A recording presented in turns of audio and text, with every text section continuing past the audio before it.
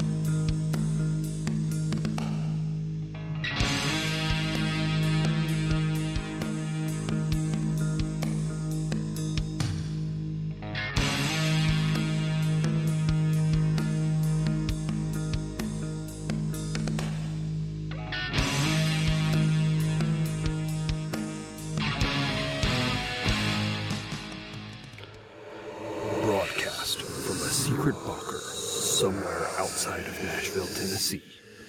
This is the award-winning podcast, Parareality. Good evening, everyone. Thanks for listening tonight. My name is Sandman, and I'll be your guide through this strange realm of ghosts, cryptids, UFOs, aliens, conspiracy theories, and other unsolved mysteries that I like to call Parareality. Well, it's a cold, spooky night here in Music City. It's finally that time of year when the cold weather's starting to creep in, and Halloween's just around the corner, and you know, there's something about this time of year that makes things seem, well, creepy. Maybe it's the Halloween season, or maybe it's just me. But, you know, Nashville does have a dark side to it, so maybe this is the time when that dark side comes to light. But you're not here to listen to me speculate about what makes Nash Vegas seem so creepy this time of year. If you listened to the last episode, then you're here to listen to part 2 of my series on Cryptobotany.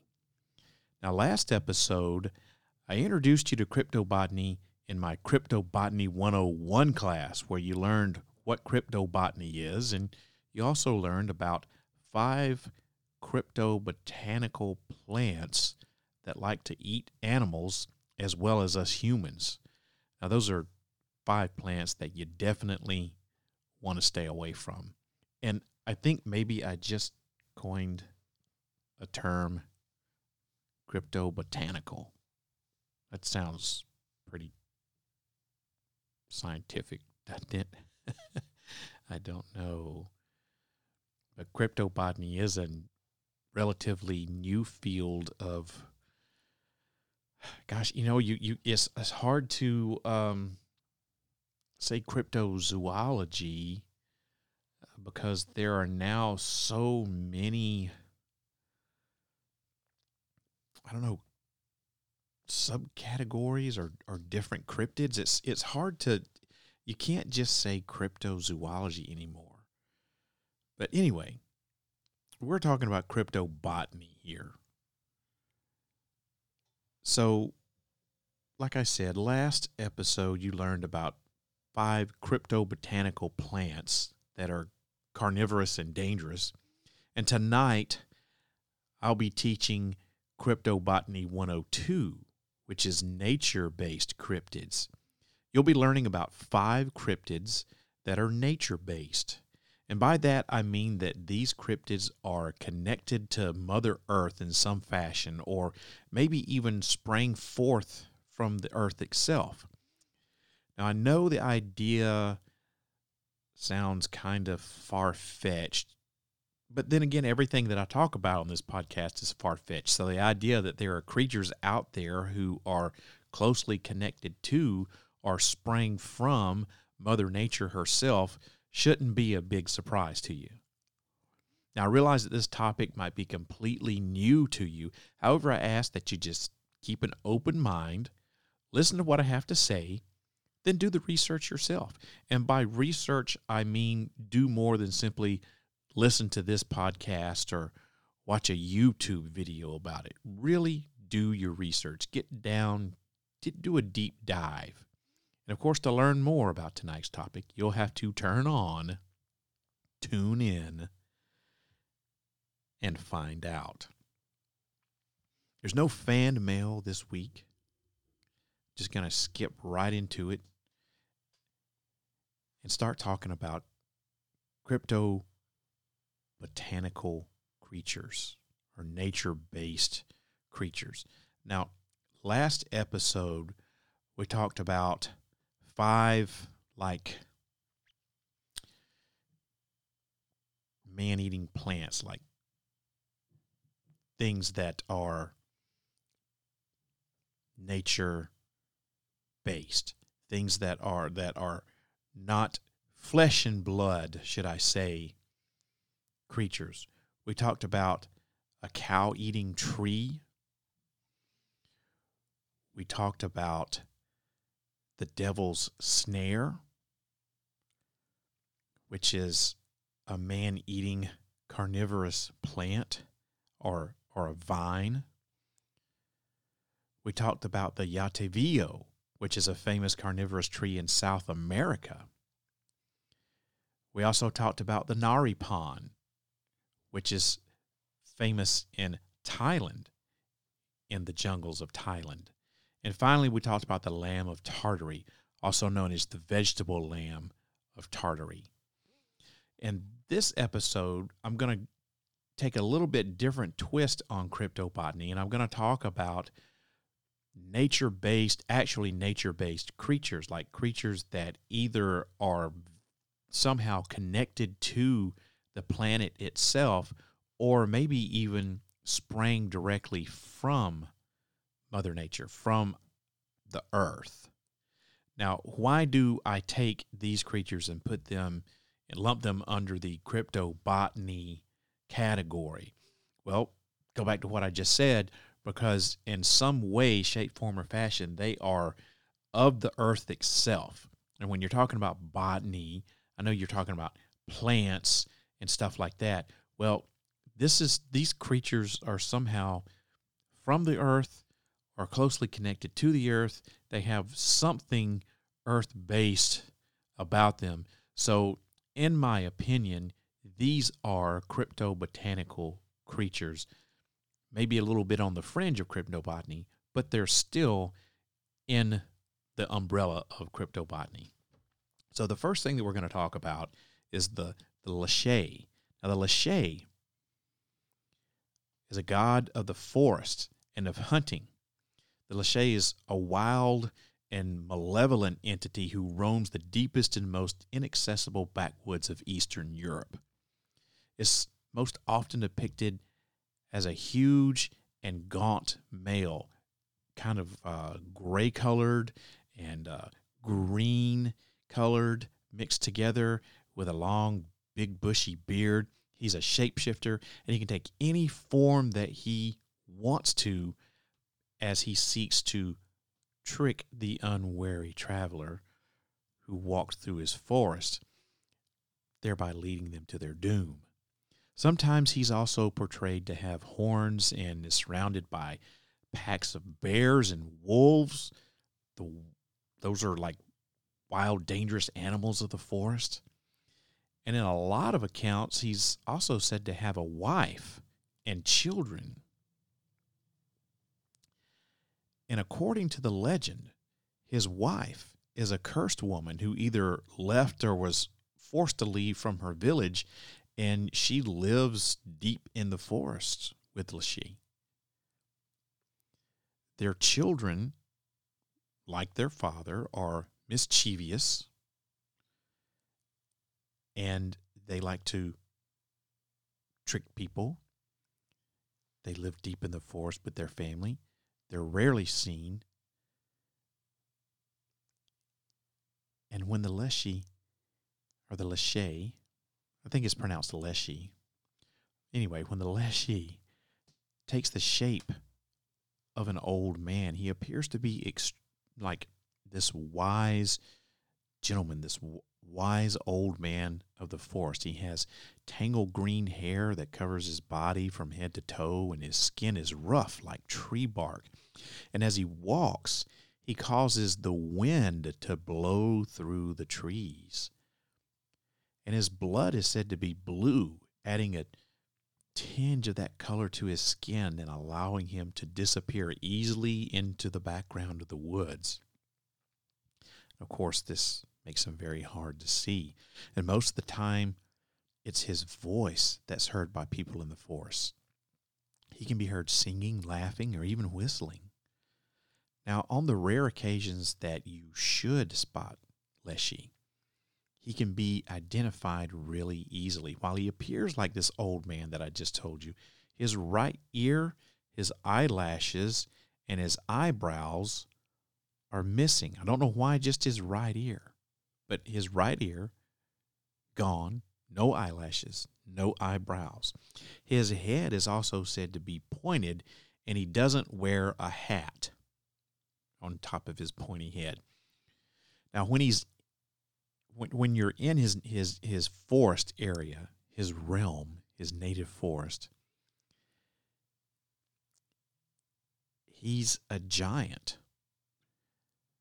He can appear to be as tall as the trees. However, the moment he steps out of his forest, he shrinks in size, and he becomes as small as a single blade of grass. A number of stories also describe Leshy as having cloven hooves and horns. And some say that he wears his shoes on the wrong feet to confuse people who are actually out there looking for him, trackers. And he doesn't cast a shadow. Leshy's capable of changing his shape and taking the form of different animals like bears and wolves. And according to beliefs of the Slavic people, he's a protector of the forest as well as the animals that live in those same forests. People who are kind to the forest spirit used to receive gifts from him. In the folk tales, the poor peasants received cattle. And in some stories, princes would seek out the guidance of the Leshy to help them find their ideal princess. Shepherds and farmers even made a pact with the Leshy in order to protect their sheep and their crops. And it was said that people who became friends with the Leshy could learn the secrets of magic. However, Leshy is also considered untrustworthy and sometimes even an evil entity who would trick women into the forest. Leshy also had a reputation for abducting children who weren't baptized and would even abduct children entering the forest to catch fish or pick berries or play. In the forest, he'll lead travelers astray to such an extent that they feel hopelessly lost. The intent of Leshy isn't always evil in these cases. He's more like a mischievous being who just enjoys, tricking humans, misguiding them, taking them off of their path and getting them lost. He's even known to visit a wayside tavern, drink vodka, and lead a pack of wolves back to the forest. For people who are lost in the woods or who have offended or even annoyed Leshy, it's recommended that they try to make him laugh. Now, in order to do this, you can try tricks like taking off your clothes and getting naked. Don't know why he would laugh at that, but okay. Or wearing shoes on the wrong feet. Or the thing about wearing shoes on the wrong feet, like the Leshy is, I said just a minute ago that he does that to try to confuse people who are tracking him. The same thing can be said of us. If we fear that the Leshy is after us, we can wear our shoes on the wrong feet in order to confuse him as well. And another way of driving away this forest monster is to recite prayers alternatively with curses. Applying salt to fire is another means of getting rid of leshy. If you just happen to have, fire-making capabilities and a pocket full of salt out in the woods, hey, give it a try. At times, more than one leshy is believed to live in the forest. And according to some folk tales, these leshen, as they are called, live in an enormous palace along with beasts and serpents of the forest. And during the winters, they hibernate in these big palaces, these big castles. However, when spring comes, the entire tribe of leshen will go running through the woods, yelling and screaming, scaring off would-be passerbys. And in the summertime, the leshy's most active, and most commonly, that's when he plays tricks on us humans. However, these tricks are rarely known to cause any harm to humans at this time. And during the autumn is when they tend to be more gruesome, a little bit more evil, so to speak. They look for opportunities to scare us and to fight with other creatures in the forest. And during the final cold days of the year, when the leaves start falling from the trees, the leshy disappears and he goes back into his palace to hibernate once again. Now, the leshy clearly represents a personification of the mystery and the dangers of the Slavic forest to the unwary. Silent in the winter and safer, if disorienting. In the summer, the old wizard tree man is a summation of what can befall you if you step into the forest unprepared. The leshy is kind of similar to the trolls in Scandinavia or the Wendigo of Native American myth. Maybe there once was an old man of the forest, some human or creature who inhabited the dense and inaccessible wilderness of Eastern Europe. Maybe somewhere in the leafy darkness, he's out there, ready to snatch unwary children who venture too deep into the woods. The second creature we're talking about tonight is the Capri. The Capri is a Philippine mythical creature, and he can be characterized as a tree giant. The Capri is described as being 7 to 9 feet tall. He's big, black, hairy, and muscular. Capris are normally described as having a strong smell that would attract human attention. In other words, if he's in the area, you smell it, you're going to be like, what the hell is that smell? And you're going to want to investigate it.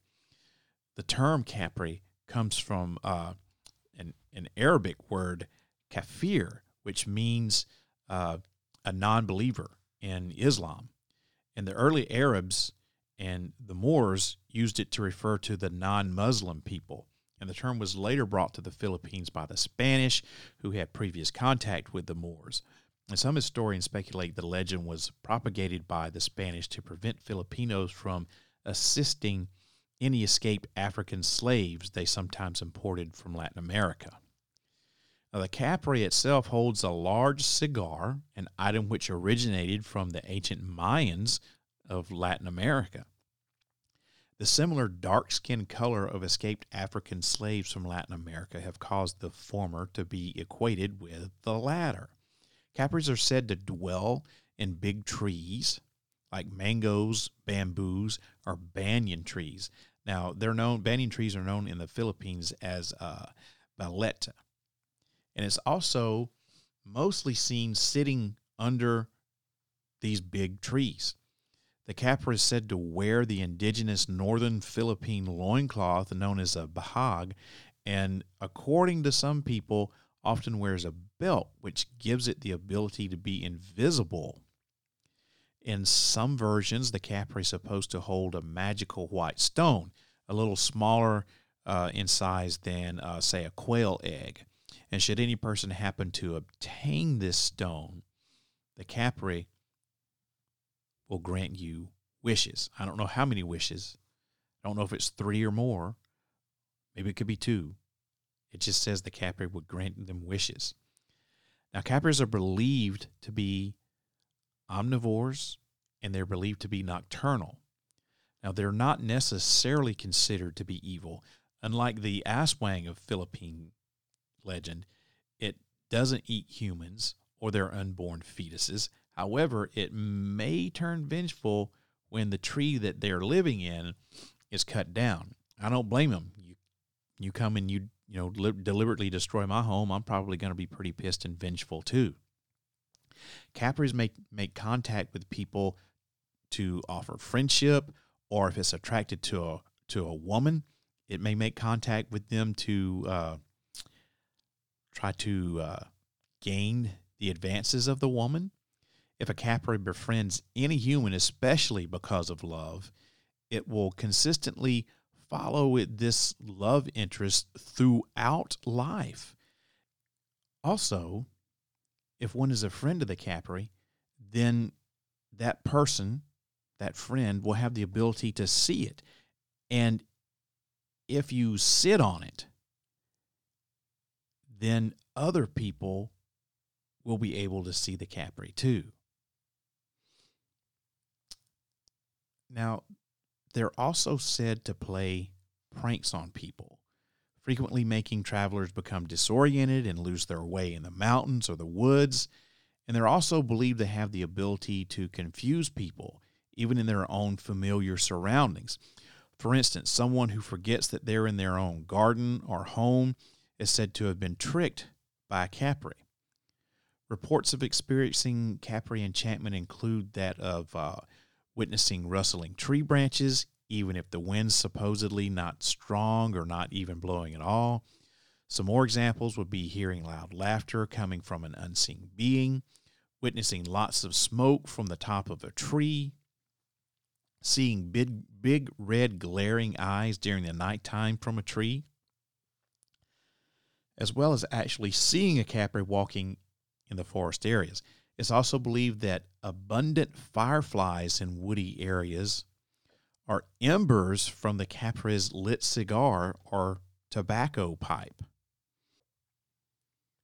So Capres are weird, invisible, giant, Sasquatch-looking creatures who like to smoke cigars and befriend humans and even sometimes mate with humans.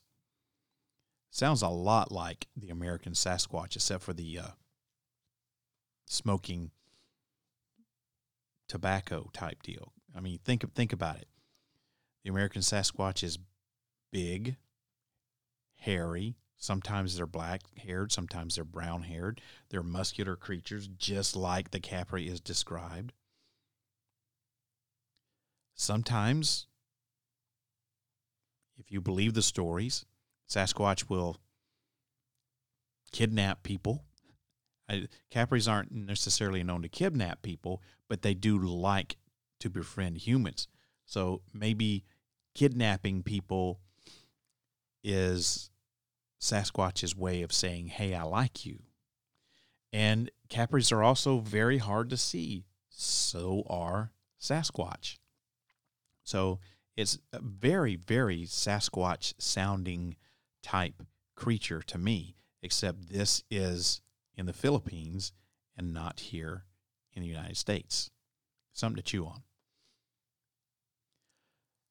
The third creature I want to talk about is the cactus cat. Now, the scientific name for this, and yes, there is a scientific name, and I'm going to try this. You know how I slaughter names.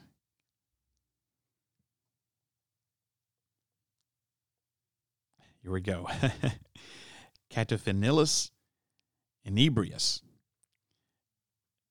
That's the scientific name for the cactus cat. This is a mythical creature and pretty fearsome that's been reported in the American Southwest. It's described as a bobcat-like animal with thorn-like fur, sharp bones protruding from its front legs, and a branched tail. The cactus cat has been sighted in the southwestern desert in states like California, Nevada, and New Mexico, with even a few sightings thrown there up in Colorado.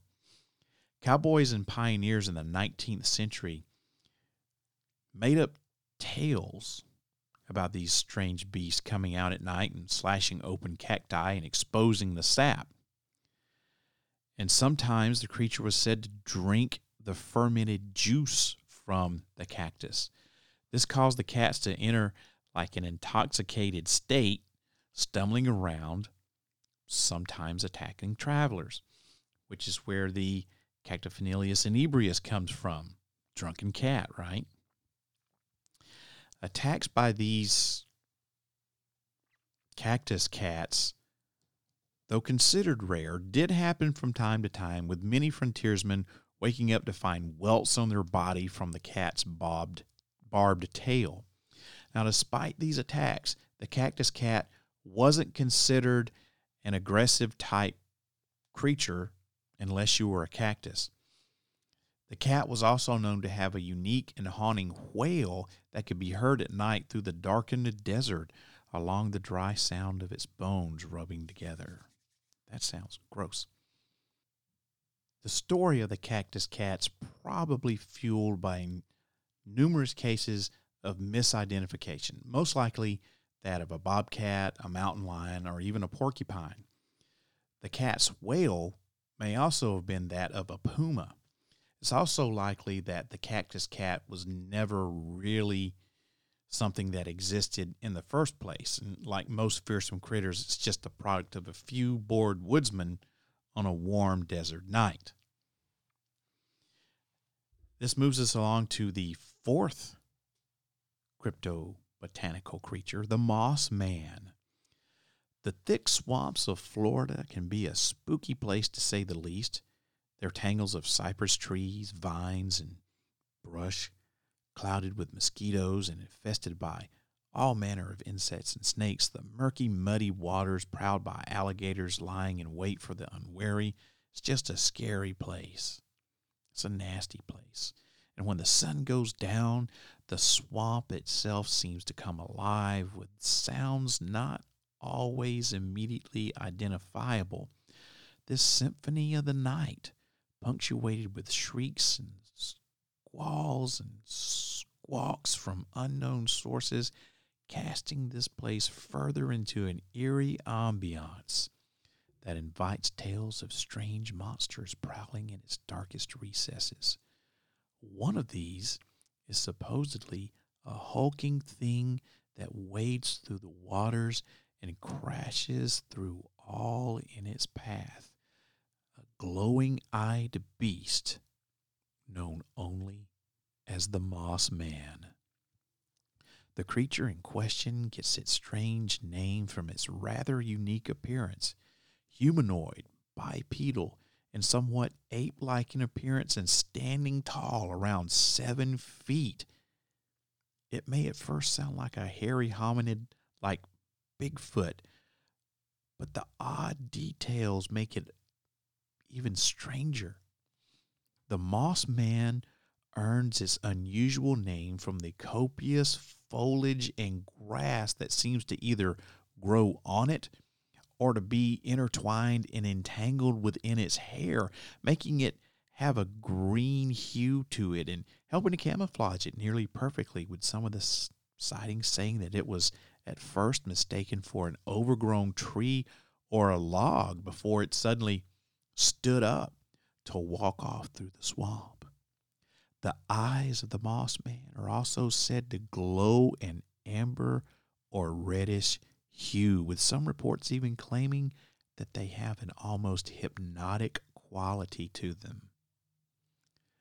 According to some local lore, the Moss Man had allegedly been encountered in these wetland wildernesses since at least the 1800s.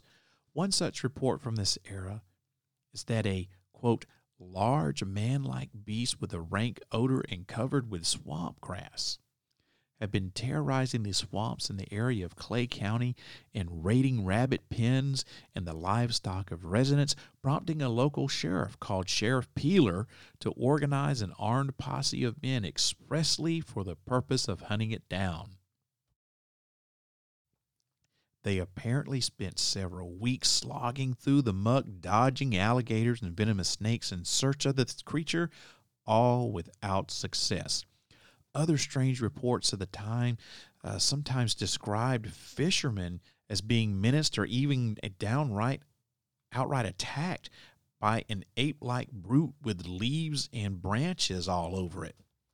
Another, even earlier legend might have sprung from the presence of the creature. According to this particular tale, all the way back in the 1500s, Spanish conquistadors supposedly raped, killed, and beheaded a local native girl, subsequently tying her dismembered head to a tree and greatly angering her tribe, as one can expect. Their most powerful medicine man then used his magic to call upon the spirits of the swamp to seek out vengeance, after which the girl's head grew to be a part of the wilderness and take on a human form of weeds and branches and other vegetation, going on to hunt down any Spaniards she could find. In some versions of the story, a witch doctor in later years created his own, golem of foliage to keep the Spanish away. And when this threat was gone, it went off to continue to prowl the swamps to this very day. Now, while these reports and legends are interesting, the Moss Man truly made its debut in the public consciousness in 1978. In 1978, a couple claimed they had been taking just a leisurely stroll along a beach in Boca Raton, right up along the Everglades swampland, when they spotted something odd lying there on the sand by this rocky outcropping. Now, as they got nearer, they saw that it appeared to be a person in a raincoat sprawled out face down. However, when they passed it, what they had first taken to be a man stood up, and it stared at them with just baleful, glowing set of red eyes, and they could see that this was no human being. Now, the interesting detail is what they had thought was a raincoat was actually not a raincoat at all, and was, in fact, what looked like a twisted mat of thick moss, grass, and leafy foliage. The couple apparently fled for their lives as it just stood there glaring at them with those fiery eyes.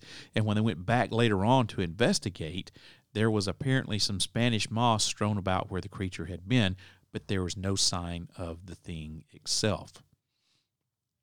When this report hit the news, other people began to come out of the woodwork with their own stories of spotting a similar massive bipedal creature with moss and leaf-encrusted bodies, sometimes in the swamp and other times on the beach, or even, out in the water, especially in the vicinities of Red Reef Park, West Palm Beach, and Hillsborough Beach.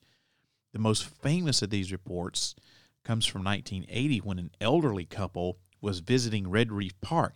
It's a 67-acre coastal nature preserve. Now, the couple purportedly had been hiking through the area when they sighted a green object through the trees. It was sitting up on a branch. The woman approached it thinking it was some, swamp bird or something that was perched up on this mossy tree, but the bird was no bird at all, and she realized this when it turned around and showed itself to her, and it was the Moss Man with its red glowing eyes. Of course, you can imagine the woman was probably pretty terrified, and apparently she had been really close to the Moss Man when it revealed itself to her, and she says that she genuinely feared for her life because she thought this thing was going to kill her. But the Moss Man turned back around and just wandered off into the wilderness.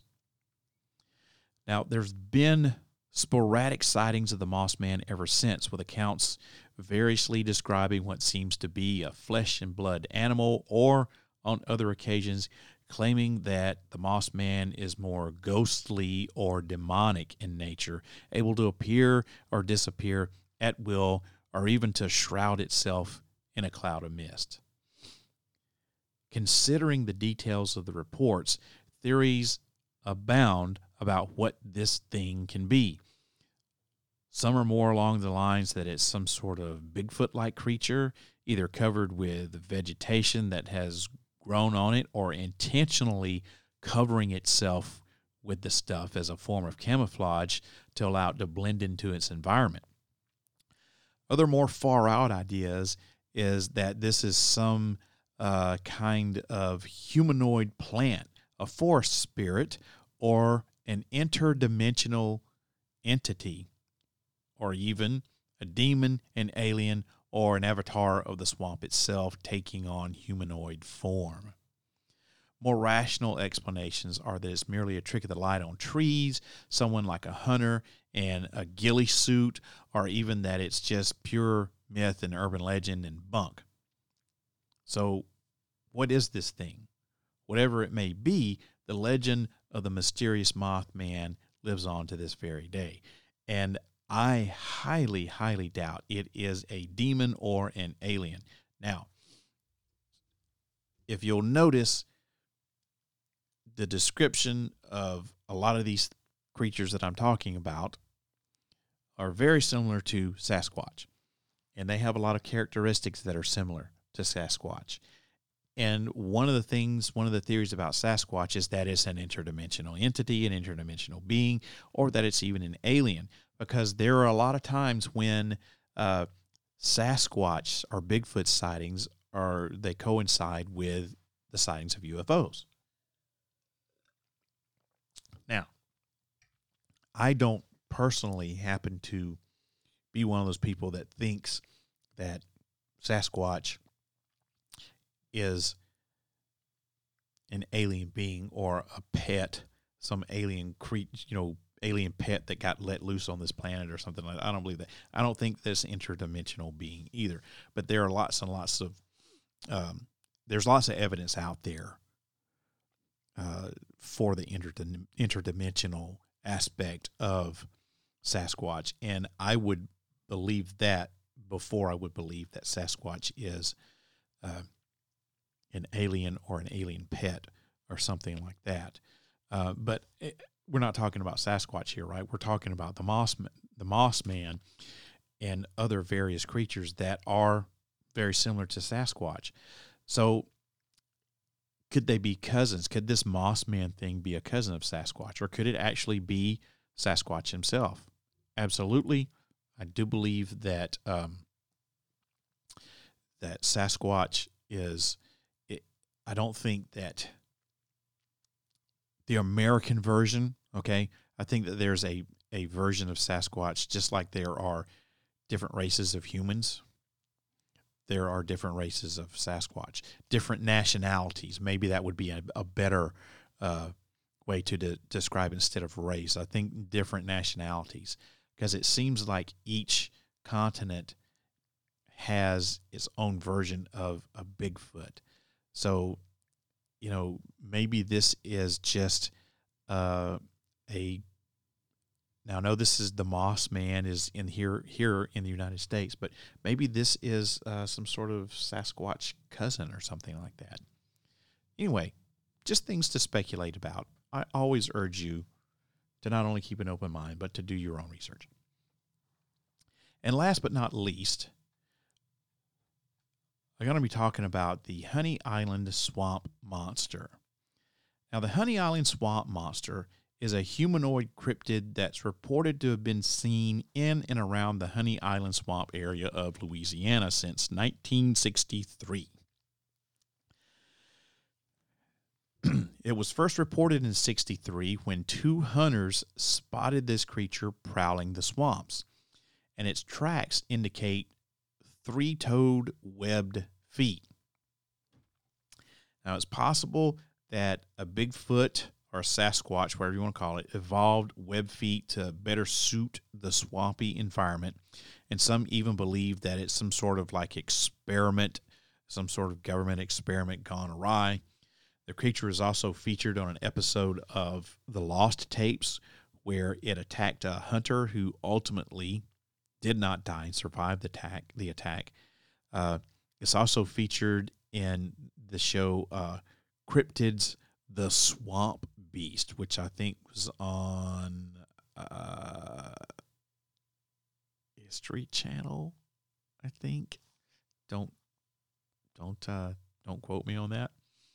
Anyway, as I said, Honey Island Swamp Monster was first sighted in 1963, and that's when Harlan Ford and his friend Billy Mills were searching for an abandoned cabin that was supposedly had been spotted by Ford when he was flying in a plane. And this cabin was somewhere deep in the Honey Island Swamp. Now, the two guys had reached a clearing when they spotted this creature who kept eye contact with them for just a moment before he turned around and escaped into the underbrush.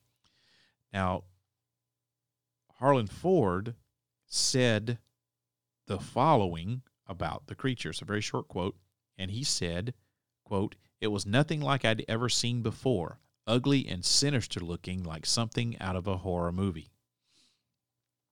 Now, you go forward 11 years to 1974, Ford and Mills go back to this area on a duck hunting trip, and the two found several dead boars with their throats torn out along the way to their clearing. Now, they realized that the boars were too far from the water to have been killed by an alligator, so they began to suspect the monster that they had encountered back in 1963. Their suspicion was confirmed when they found footprints, three-toed, webbed footprints around one of the boars. And rather than have a second run-in with the Honey Island Swamp Monster, they turned around and beat feet, got the hell out of there. And later that night, they came back, though, to make a cast of the prints. Now, there was another man named Ted Williams who claimed to have seen the creature several times himself. And he even thinks there are multiple Honey Island Swamp Monsters. He says that he could have killed him, but he didn't because they didn't seem to want to harm him. And one day, Williams took his boat in the swamp to set out some trout lines and was never seen again. Now, could that be coincidence? Absolutely. Does it mean that the Honey Island Swamp Monsters got him and they really did want to harm him? Don't really know. Probably a coincidence, but it's real funny that this guy claimed to have seen multiple Honey Island Swamp Monsters, had an opportunity to kill one or more of them, and didn't, and then mysteriously disappears, vanishes without a trace. So, just what do these things look like? Well, they stand over 7.5 feet tall. They're estimated to weigh between 400 and 500 or more pounds. This Honey Island Swamp Monster, also called a Louisiana Wookiee, is said to be covered in a thick coat of matted gray or brown hair and swamp weed. It has yellow eyes that look kind of reptilian, so they say, and it has a horrible smell that has been likened to the stench of death. Whatever death smells like, it's hard to describe. I have smelled death many times in my life, and I cannot describe it to you. It's that indescribable. Anyway, this primitive creature's long been blamed for the death of livestock and the mysterious disappearances of children in the area. Popular lore in the region is that the Honey Island Swamp Monster might be a product of a union between a chimpanzee and an alligator, and that's just laughable. It's hilariously preposterous, but that's part of the local lore, is that somehow a chimpanzee, how the hell a chimpanzee got in the swamps, I don't know, but somehow a chimpanzee was in the swamps, saw this alligator, the alligator saw the chimpanzee, and instead of having it as a nice, tasty snack, the chimpanzee and the alligator were like, oh, yeah, I got to have me some of that. And they did it and produced the Honey Island swamp monster. Don't know which one was the male, which one was the female. Wouldn't it be something if the alligator was the female, the chimpanzee was the male half, and, alligators, they lay eggs, right, because it's a reptile. So the Honey Island swamp monster was born from an alligator egg. Boy, that would be something. I like that. That sounds like something that would make for a horrible B movie. God, I wish I had an unlimited source of income so I could make that movie. Can you imagine? That would be an awesome movie to make. It would probably be horrible, but it would be an awesomely horrible movie. God, if anyone's listening to this podcast and has, I don't know, a few $100,000 that you'd like to throw away and not get a return on your investment, please get in touch with me. Sandman@parareality.com, and we will make a movie.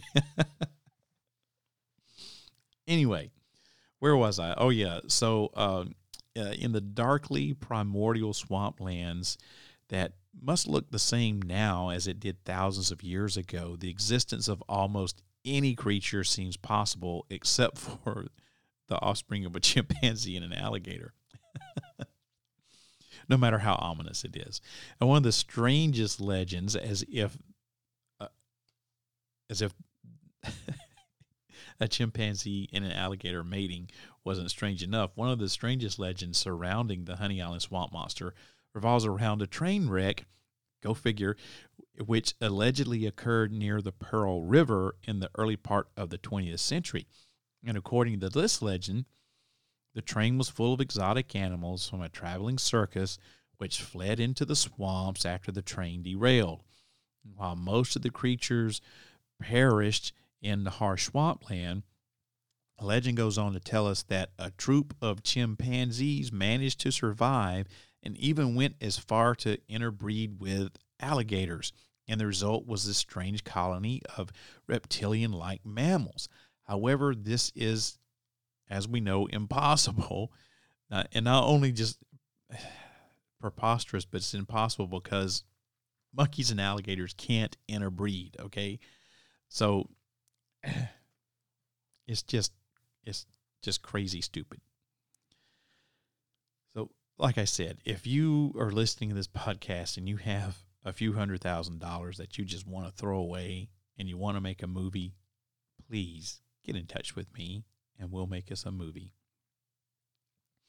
So, as I said, one of the things that kind of links this Honey Island swamp monster to other cryptids that I've talked about, cryptobotanical creatures that I've talked about tonight, is that it allegedly has this foul odor to it. So, you're looking at one more possible link to Bigfoot. It's hard to deny the similarities, but we are talking about a creature that lives in the swamps, and the swamps itself, if you've never been in a swamp, they stink anyway. So any creature that lives in the swamp is probably going to smell. So I think the fact that this thing lives in a swamp, it kind of precludes it to having a foul body odor just naturally. It's hard to deny that the Honey Island swamp monster doesn't have some similarities to Sasquatch, this big, hairy creature that's scary and has a foul odor. A lot of if you know anything about Bigfoot, you know it's a big, hairy creature, and Most times people describe there's this foul odor in the area whenever a Sasquatch is around. As a matter of fact, most oftentimes people smell Bigfoot way before they see him. And sometimes most of the time, they just smell him and don't see him at all. So, maybe Bigfoot stinks naturally. And maybe this is a swamp Bigfoot. I don't know. I tend to put this in a little bit of a different category just simply because it comes from the swamp and it has all of this moss and swamp stuff attached to it. It could just be because it has a lot of hair and the stuff gets tangled up in the hair. That's logical. But I tend to be more on the side that it is more of a nature-based creature. If you'll kind of think about it, the Honey Island Swamp Monster and the number 4 on my list, the Moss Man, they kind of are similar to the comic book / movie character Swamp Thing. And I don't know, I haven't done any research on the background behind Swamp Thing, like who came up with the idea of Swamp Thing, what did they base this creature on? I think Swamp Thing is a DC Comics character. I know that Marvel Comics has their own version, and it's called Man-Thing. Maybe one or both of these could be based on Moss Man or the Honey Island Swamp Monster. I don't know. That's something I have to look up on the background of that.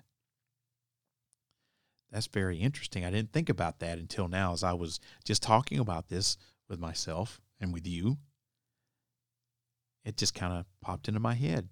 So if you're listening to this and you have any background on the Swamp Thing character or the Man-Thing character, and you want to tell me about it, email me, sandman@parareality.com, and let me know. Otherwise, do your own research or whatever. You find something, email me, let me know what you find out. I'm going to do some research on Swamp Thing and try to find out how they came up with the idea of this.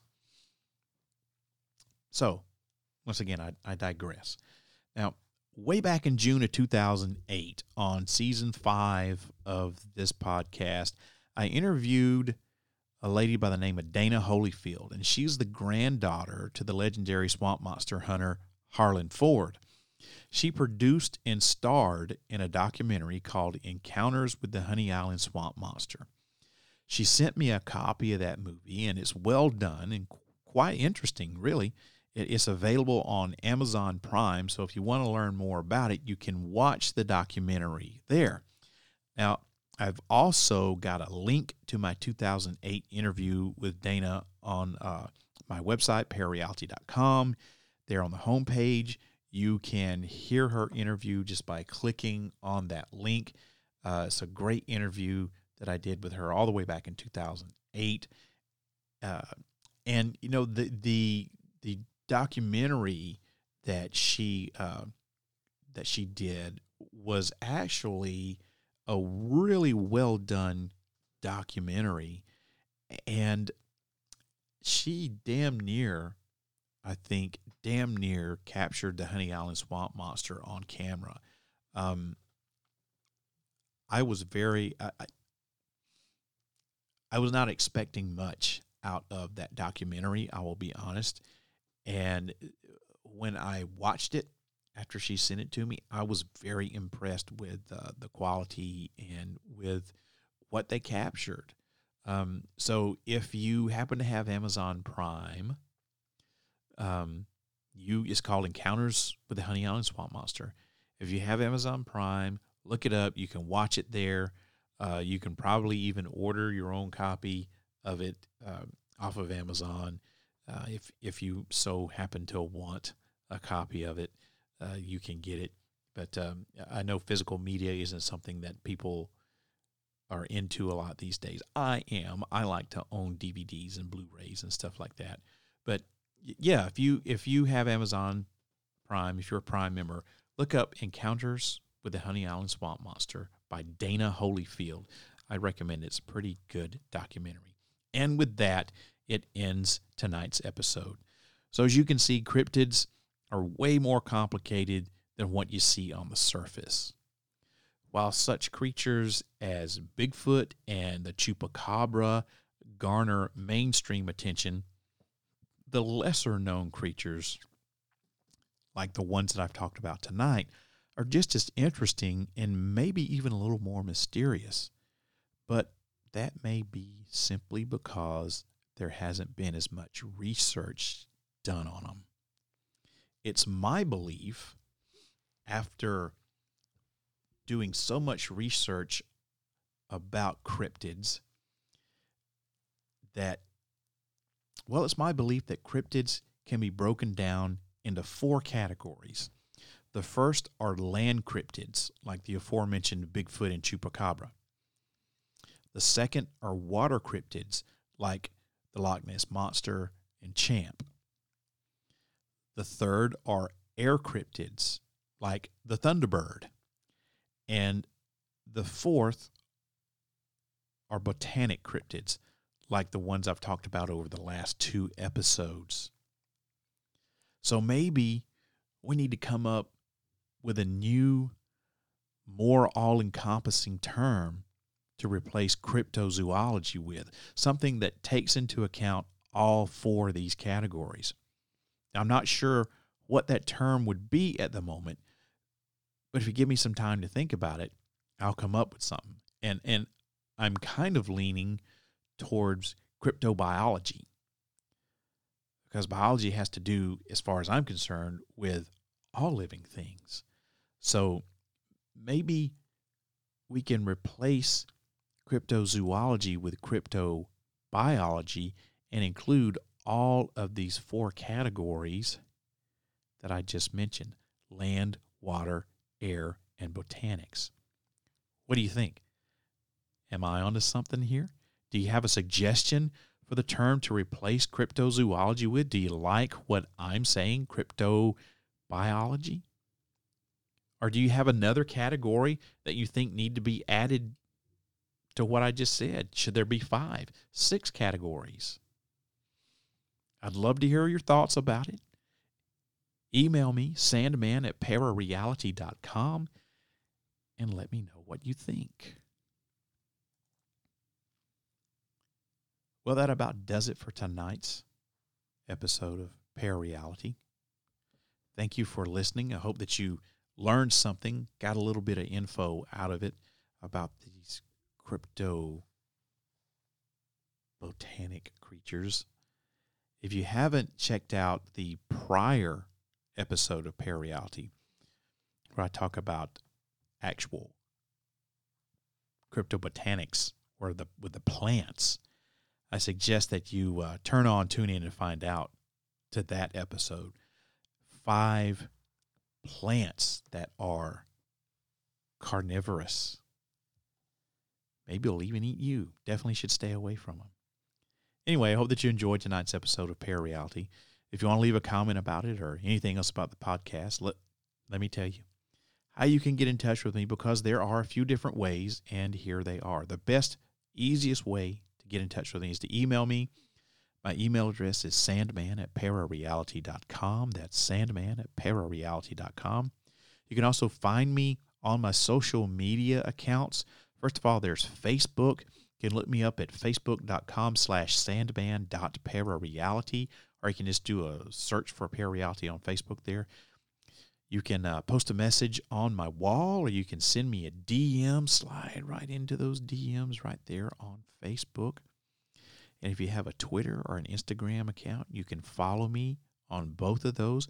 My handle is @ParaRealRadio. That's @ParaRealRadio on Instagram and Twitter. You can slide right into my DMs right there. Follow me along. I post more on my Twitter than I do my Instagram account, but I've got one. And finally, you can always call the podcast at 615-692-1170. That is the hotline right here into the secret bunker line. 615-692-1170. Leave me a message on the Secret Bunker line. But I want you to remember this. If you decide to call and leave me a message, you are giving me permission to play your comment back on the podcast. So if you don't want that to happen, you'll need to let me know somewhere in your message. I'm always looking for interesting stuff for the podcast. So if you've got a comment, question, hey, I love your podcast, hey, you suck, hey, I have a category for cryptobiology, or maybe you've got an interesting story that you'd like to tell on the show, leave me a voicemail about it. There's a 3-minute time limit on that voicemail, so if you run out of time, just call back, pick up where you left off. So those are all the ways you can find me here. You can get in touch with me here on Parareality. Let me repeat them real quick. Email sandman@parareality.com. That's sandman@parareality.com. Official Facebook page for the podcast, facebook.com/sandman.parareality. Also, find me on my other social media accounts, Twitter and Instagram @ParaRealRadio. That's @ParaRealRadio. Or call me 615-692-1170. Leave me that message. Don't forget to visit parareality.com. That's the official Parareality podcast website. That's a place we can keep up with all the latest paranormal news from all around the world. I've got an entire page of the website devoted to paranormal news. It's called Paranews right there on the homepage. Just click on that tab. You can be taken to that page on my website. The content's updated almost daily. While you're there, shop around in the Parareality store. Watch some of the horrible videos that I have made throughout the years. And you can even find archives on parareality.com. And you can listen to just about every episode that I've done here while I've been on Spreaker. And you can even listen to other incarnations of Parareality when I was on Live 365 and when I had my terrestrial radio show on WRFN in Pasquo, Tennessee. I loved working for WRFN. I would love to go back and work for those guys again. Maybe I will one day. You never know. I also have some of my companion podcasts, I'd say companion, is side projects. Set It Off and Scared to Death. You can find all that content for free on the archives section of the website. That's parareality.com. Make sure you check it out. Parareality can be heard on your favorite podcast station. Just search for Parareality Podcast. If you've got a smart speaker, you can listen there too. If you've got any of the podcast skills on your device, just say, hey, play the Parareality Podcast. I've also got a YouTube account, and you can listen to the podcast there too. I got a lot of people that actually listen to the podcast off of YouTube. I upload all of my audio to YouTube, and you can listen to it there. You can also look at some of the great videos that I've got on there. I've got some UFO and paranormal documentaries, a news segment called News of the Strange that I used to do. It's also got some of those terrible videos that I've done for my very short-lived web TV show, my one-man show that I tried to do that I sucked at horribly. It was terrible. Feel free to watch it and make fun of me. I don't care. It's fine. That's why it's up there for you to make fun of. So to find my Parareality YouTube channel, just go to youtube.com/user/parareality1. That's the number 1. Or you can just type in Parareality YouTube on a Google search, whatever. So, speaking of Parareality and all the ways you can listen to me and get in contact with me and all of that good stuff, you can find me, like I said, wherever you get your podcast, whatever your favorite podcast platform, whether it's Apple Podcast or Stitcher or Spreaker itself or Spotify, wherever you happen to listen to your podcast. I ask that you give me a rating. Give me a favorable rating on whatever platform you listen to. I know this is not the best podcast that you've ever listened to in the whole entire world. But however, getting 3, 4, and 5-star ratings is a way to help this podcast spread out and have more people listen to it. And that's my ultimate goal, is to have as many people listening to this podcast as I possibly can. And I want to continue to make it accessible to everybody, and I want good podcast ratings, and I can't do that without you guys. I can't do that unless you guys give me ratings on whatever stream you're listening on. I think Apple Podcasts is probably one of the top ones, if not the top one. So please take a moment to give me a 3, 4, or 5-star rating. I would really appreciate it. It means a lot to me. Before I go, and thank you in advance for giving me a good rating. I really appreciate it. But before I go, you know, it's spooky season, and Halloween is right around the corner. So every year, I always do some sort of Halloween celebration, some sort of special Halloween episode. In the past, I've played the original audio plays of Dracula and Frankenstein. Well, this year, I've decided to kind of up the ante a little bit, and I'm going to start on the 24th of October, which is this coming up Monday. Every day of the week, starting on the 24th, I'm going to have a special audio broadcast that can only be heard on parareality.com or on my Facebook page.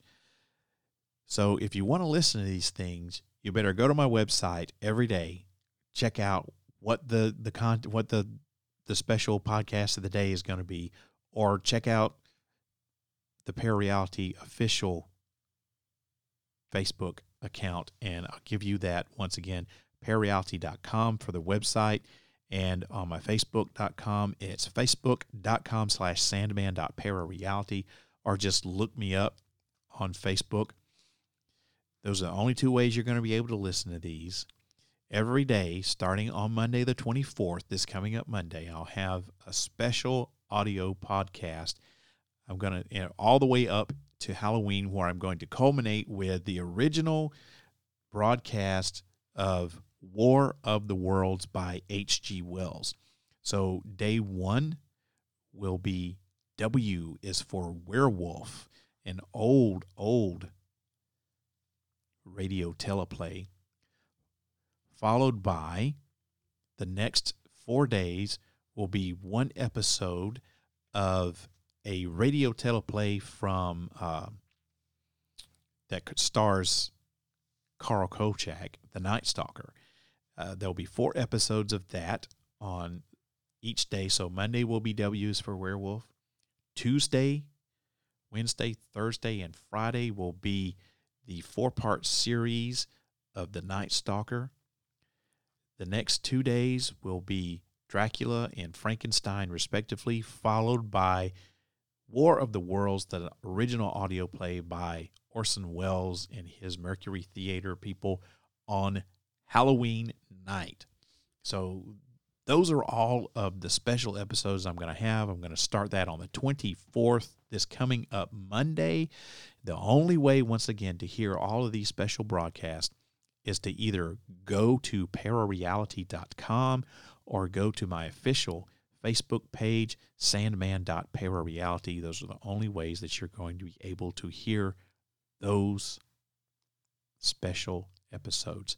I may even tweet out or throw an Instagram out there about them, but the 2 main ways you can be guaranteed to hear about it, parareality.com or sandman.parareality on Facebook.